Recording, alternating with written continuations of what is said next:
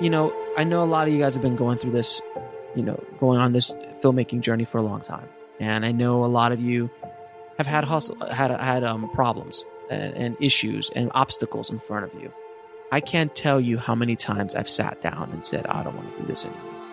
It's so painful. It's so tough.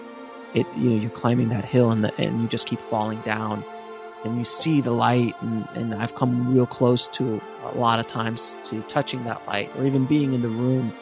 But sometimes it just doesn't work. I want to tell you that it's possible. It's always possible. No matter what you do, you just have to keep going. I talk to a lot of filmmakers in my line of work, whether it be in post or whether it be in production or on Indie Film Hustle. And I get a lot of times people like, oh man, I just don't have the talent, or I don't have this, or I don't have that, and I don't have this, I don't have this person, I don't have this contact. And you know what? I don't either.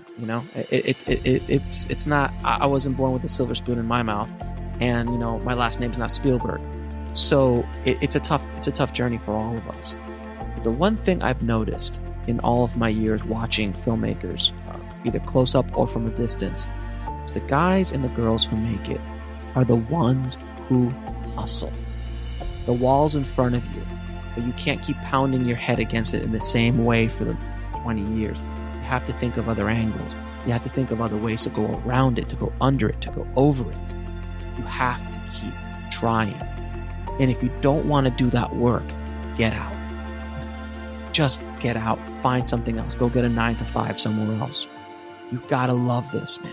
You gotta love it so much that it hurts. You gotta wake up in the morning and think about it. When you go to bed at night, you gotta think about it.